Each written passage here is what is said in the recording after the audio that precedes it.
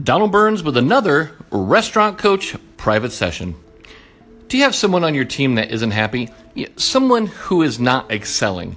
You know, that person they're not bad, they just aren't really ever growing or getting better either. They're just kind of stuck in limbo.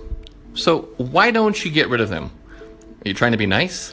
See, here is where having crystal clear standards is a must, and you have to be committed to keeping that bar up there. Average performers produce average results, and it's that plain and simple. So I'll ask you the question again.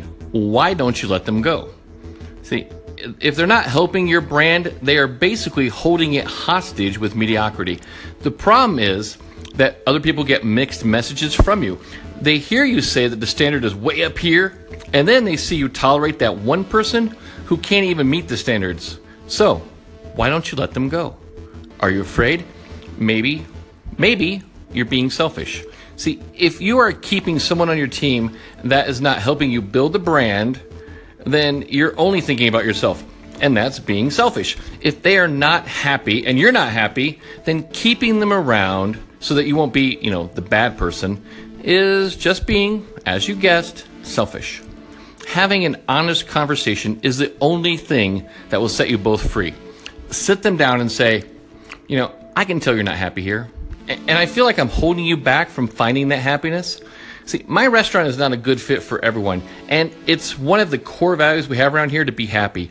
And I think everyone deserves to find a place where they can reach their potential, a place to grow and use your strengths. See, I know that there's a restaurant like that out there for you. I just don't believe it's here.